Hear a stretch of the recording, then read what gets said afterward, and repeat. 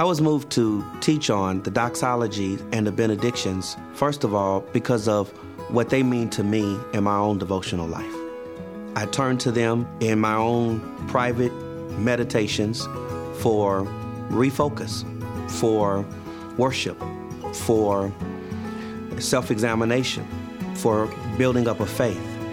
And then as a result of that, I've been looking for opportunities to teach them to our church because I believe they aid the people of God in looking up and seeing the greatness of God in these succinct statements of blessing and/or doxology that are memorable and meaningful. We take them for granted, but they are there for our blessing and benefit.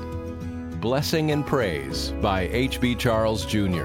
Visit Ligonier.org/teaching series to learn more. The Gospels tell of a man who, before he died, longed to see the Messiah, and God granted his desire. That's our topic today on Renewing Your Mind.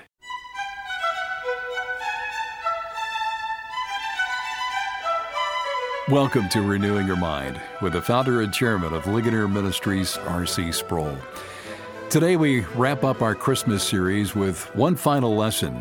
The series is titled, The Messiah is Born.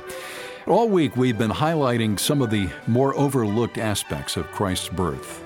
During the next half hour, we'll hear the story of Simeon.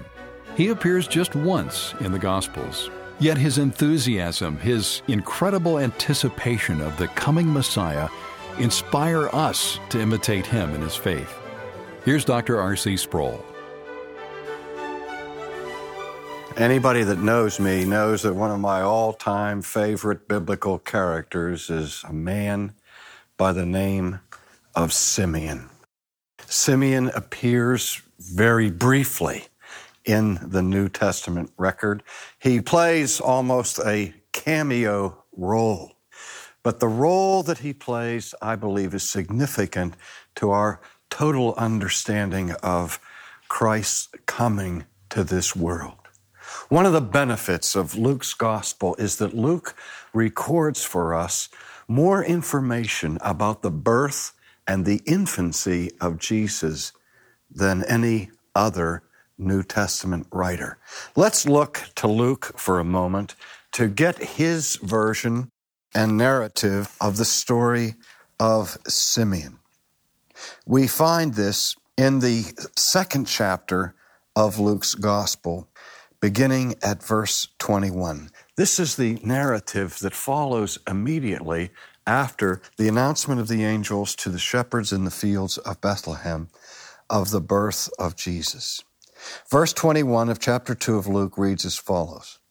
And when 8 days were completed for the circumcision of the child, his name was called Jesus, the name given by the angel before he was conceived in the womb. And now when the days of her purification, according to the law of Moses, were completed, they brought him to Jerusalem to present him to the Lord. As it is written in the law of the Lord, every male who opens the womb shall be called holy to the Lord, and to offer a sacrifice according to what is said in the law of the Lord, a pair of turtle doves or 2 young pigeons. The law of Israel required that each male child be circumcised as a sign of the Jewish covenant after 8 days. But after 40 days from the time of the birth, the mother was called to go through a religious ceremony, which was a ceremony of purification. And this is the law that Mary and Joseph are following according to the detailed prescriptions of it in the Old Testament. So after the 40-day period had elapsed, they bring the infant Jesus, and of course the parents come to the temple for 2 reasons. On the one hand, to dedicate their firstborn child to the service of God, which was a traditional custom in Israel. As Luke repeats the Old Testament text here, that the first male child to come from the womb is to be regarded as holy. as set apart, as sacred, consecrated to God. But in addition to this ceremony of dedication, there was also the rite of purification, which involved the offering of sacrifices, a burnt offering and a sin offering, tied in together with our corporate fallenness as human beings. Now, we know that the Old Testament had a special provision for these sacrifices in the event that the parents were poverty-stricken and couldn't afford the expense for a full-grown animal to be sacrificed. In the case of needy people, those who were destitute, it was allowed by this provision in the Old Testament to offer before God a pair of turtle doves or pigeons. They were the least expensive creatures that were used in the sacrificial system. And that Mary and Joseph come and offer pigeons bears witness to their economic condition at the time of the birth of Jesus. And so, in obedience to the Old Testament law, they come to the temple for purification and dedication. And it's on this occasion that Luke tells us the story of Simeon. Again, if we look at chapter 2 in Luke's Gospel, beginning at verse 25, we read this account. And behold, there was a man in Jerusalem whose name was Simeon. And this man was just and devout, waiting for the consolation of Israel. And the Holy Spirit was upon him. And it had been revealed to him by the Holy Spirit that he would not see death before he had seen the Lord's Christ. And so he came by the Spirit into the temple. And when the parents brought in the child Jesus to do for him according to the custom of the law, he took him up in his arms and blessed God. Now, before we look at the blessing that Simeon utters on this occasion, let's just take a moment to look at the man. This is an old man who had received a message from God, the Holy Spirit, that in one respect was unlike all other divine revelations concerning the coming of the Messiah. Repeatedly in the Old Testament, the Spirit of God came upon the prophets and they announced the future coming of the Messiah.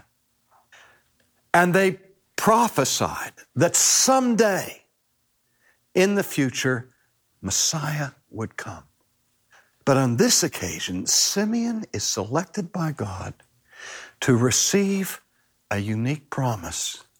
God, by the Holy Spirit, says to Simeon, Simeon, you will not die until you first behold the promised Messiah. How would you feel if an angel from God came to you and said to you, I promise you that in your lifetime, Christ will return to this planet? There have been plenty of false prophets who have made that kind of promise to the people, and the people have been sorely disappointed. I can remember a few years ago being in San Francisco and going up on a high hill to the place where I was to speak, and on the way up, I saw this large mass of people assembled by the side of a cliff. And I asked my host of that occasion, what are these people doing here? And they said, oh, this is part of a group of people who received the prophecy that today Jesus was coming back, and he was coming back on this hillside. And I saw all these people gathered there in joyous expectation, waiting for the return of Christ. And when I returned later in the day, back down the hill, they were still there. But the sun set, the day ended, they were still waiting. Many, many people have been deceived into thinking that the return of Jesus would be in their lifetime. And so you can imagine how often they are ridiculed and mocked and laughed at for their ungrounded hope in the future. And when I think about Simeon, I can't help but read between the lines. I can't help but think of the torment that this man had to endure throughout his life. We don't know from the pages of Scripture whether he ever told anybody during his life that he had received this revelation from God that he would not die until the Messiah would come. But let's suppose for a minute he did. What would have been the reaction of his friends and of his neighbors? They would have thought the man was senile. They would have thought he was out of his mind. I like to think that Simeon came every single day and came and approached the temple confines. And people say, "What are you doing, Simeon?" "I'm coming to see if the Messiah has come yet." And he would check in the temple, no Messiah, he would go back home. And the people would wag their heads and they would whisper behind his back saying, "There's that silly old man. He comes here every single day. He thinks he's not going to die until he sees the Messiah. Poor thing." Perhaps even then, where Jerusalem was a tourist stop for people from all over the world, that the tour guides of Israel would drive their chariots through the streets of Jerusalem and say, "Over here is the temple, and over here is this, and over there is the fortress." And they say, "And over here is this old man, the fool of Jerusalem, who every day comes around here looking for the Messiah." Now, do you notice how that watchfulness of Simeon was described by Luke? He said that it had been promised to him that he would not taste of death until he saw the Lord's Messiah or the Lord's Christ. And he looked for the consolation of Israel.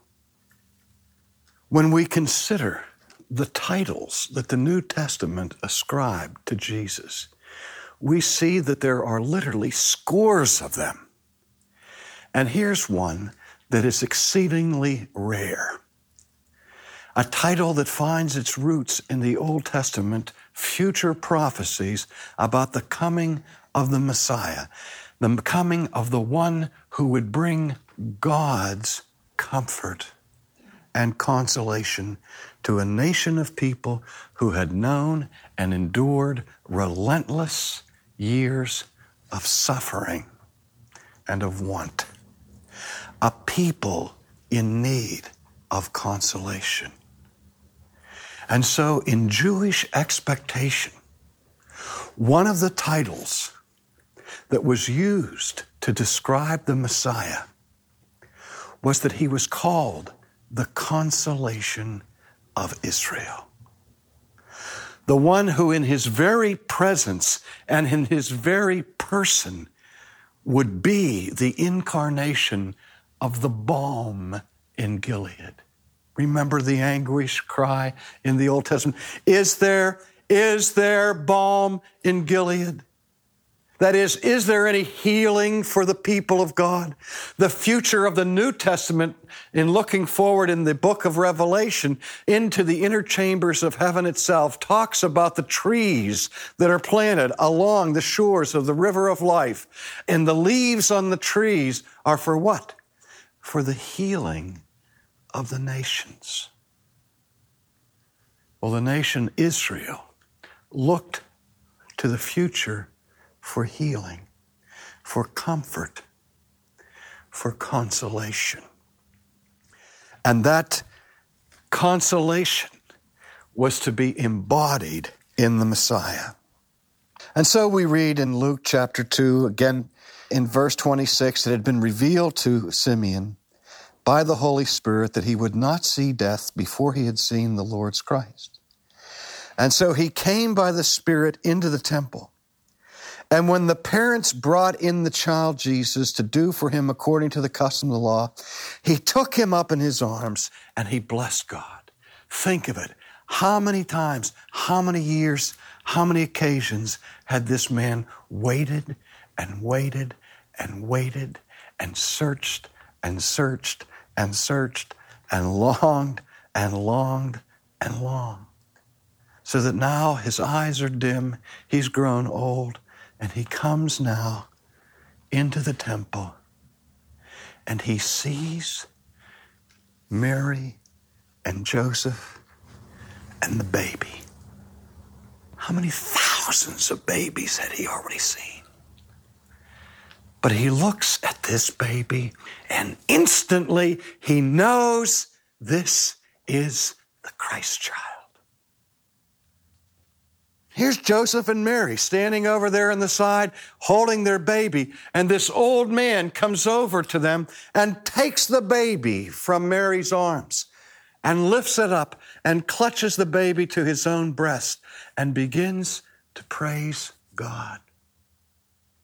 And he sings a song, another song that has become one of the most richly beloved hymns in the history of the Christian church. A hymn that is called by the Latin title, the Nunc Dimittis. And so often is the case with these old hymns that bear Latin titles. The title is taken from the opening words of the song. Just as the Song of Mary is called the Magnificat because it begins with the words, "My soul doth magnify the Lord," so Simeon's song is called the Nunc Dimittis because the song goes like this: "Now lettest thou thy servant depart in peace." One of the oddities of the Old Testament, as we read the lives of the great saints of the Old Testament, who endure untold misery and pain and suffering, is the frequency by which these saints begged God for the privilege of death. Their pain had been unceasing, and they were tired, and they wanted to go home. I remember when my grandmother approached her 90th birthday and she was smitten with various diseases and was most uncomfortable. And she said to me one day, in a spirit that was on the very rim of despair, she said, "Son," she said, "I don't know why God won't take me home." Soren Kierkegaard said one of the worst forms of despair a human being can ever have is to want to die and not be allowed to die. Moses begged God on one occasion, say, "God, if you love me, take my life." Job cursed the day he was born. Jeremiah longed for the release from this mortal coil. And Simeon had dedicated his life to obedience and fidelity to God in a hostile environment, day after day, enduring the rejection of his friends. And finally, he comes into the temple, and there's the baby. There's the Messiah. That's all I need.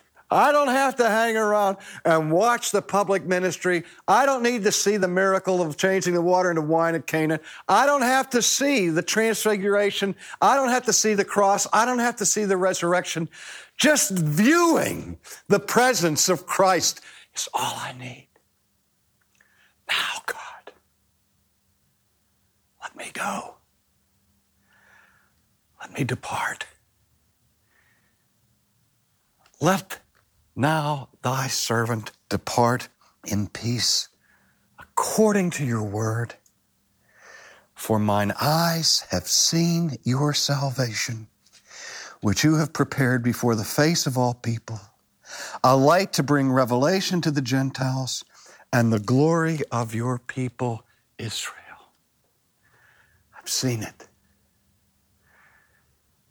I've seen the Messiah, the light of the nations.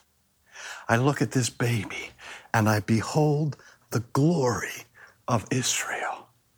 Israel's consolation, Israel's glory.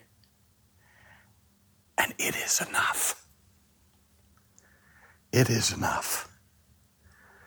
Now let thy servant depart in peace.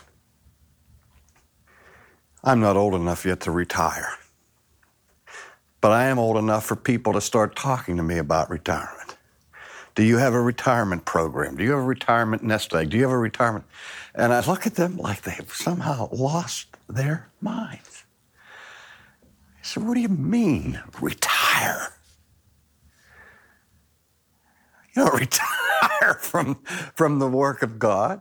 You may change the direction of your labor, but you don't ever, ever stop seeking to be faithful to God.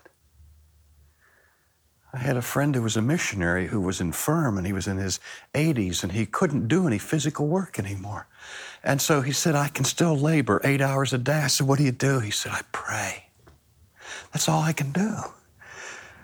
I wanted him to pray for me because he wasn't retired. But we long for the day when, because Christ has come to bring consolation, to bring redemption, to bring salvation, that we can enter into our rest and behold him face to face, even as Simeon looked into the face of Christ.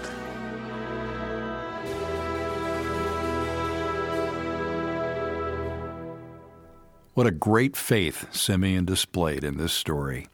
Dr. R.C. Sproul with a lesson titled The Consolation of Israel. This is Renewing Your Mind, the radio outreach of Ligonier Ministries.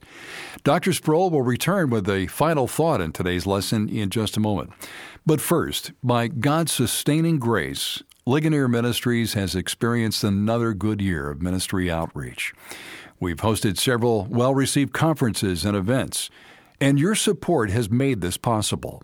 We're profoundly grateful for the help you've provided for us financially. As we reach the final days of this year, would you consider giving a special year-end donation to help us finish strong?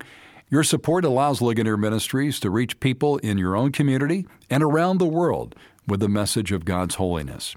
Contact us today with your donation of any amount. You can make your request and give your gift at renewingyourmind.org. All this week, we've been studying the various aspects of the birth of Christ. For example, Dr. Sproul taught on Mary, the mother of Jesus. Then we learned a lesson on the shepherds. They're popular characters in Christmas pageants, and most people are aware of the fact that shepherds were the first to celebrate Christ's birth. But Dr. Sproul focused on the significance of these lowly nomads in the Christmas story. We'd like for you to have all 5 messages. Just contact us today with a donation of any amount, and we'll make the series available to you as a digital download. Plus, we'll send you the DVD of Dr. Sproul's series, What Did Jesus Do? That's a 12-part series that shows us why Jesus' life was so important. R.C. explains what it means for Jesus to be the second Adam and what that means for us as believers today. You can request the series when you give a donation of any amount to Ligonier Ministries. Our offices are closed today for the Christmas holiday, but you can still make your request online. You'll find us at renewingyourmind.org. In our Coram Deo thought for today, let me ask you a question. What would it mean to you to look visibly into the face of Christ? I think of the many scenes in the New Testament where people beheld him face to face. Those who were assembled at Golgotha and looked into the tortured, twisted face of Christ as he was making an atonement for our sins.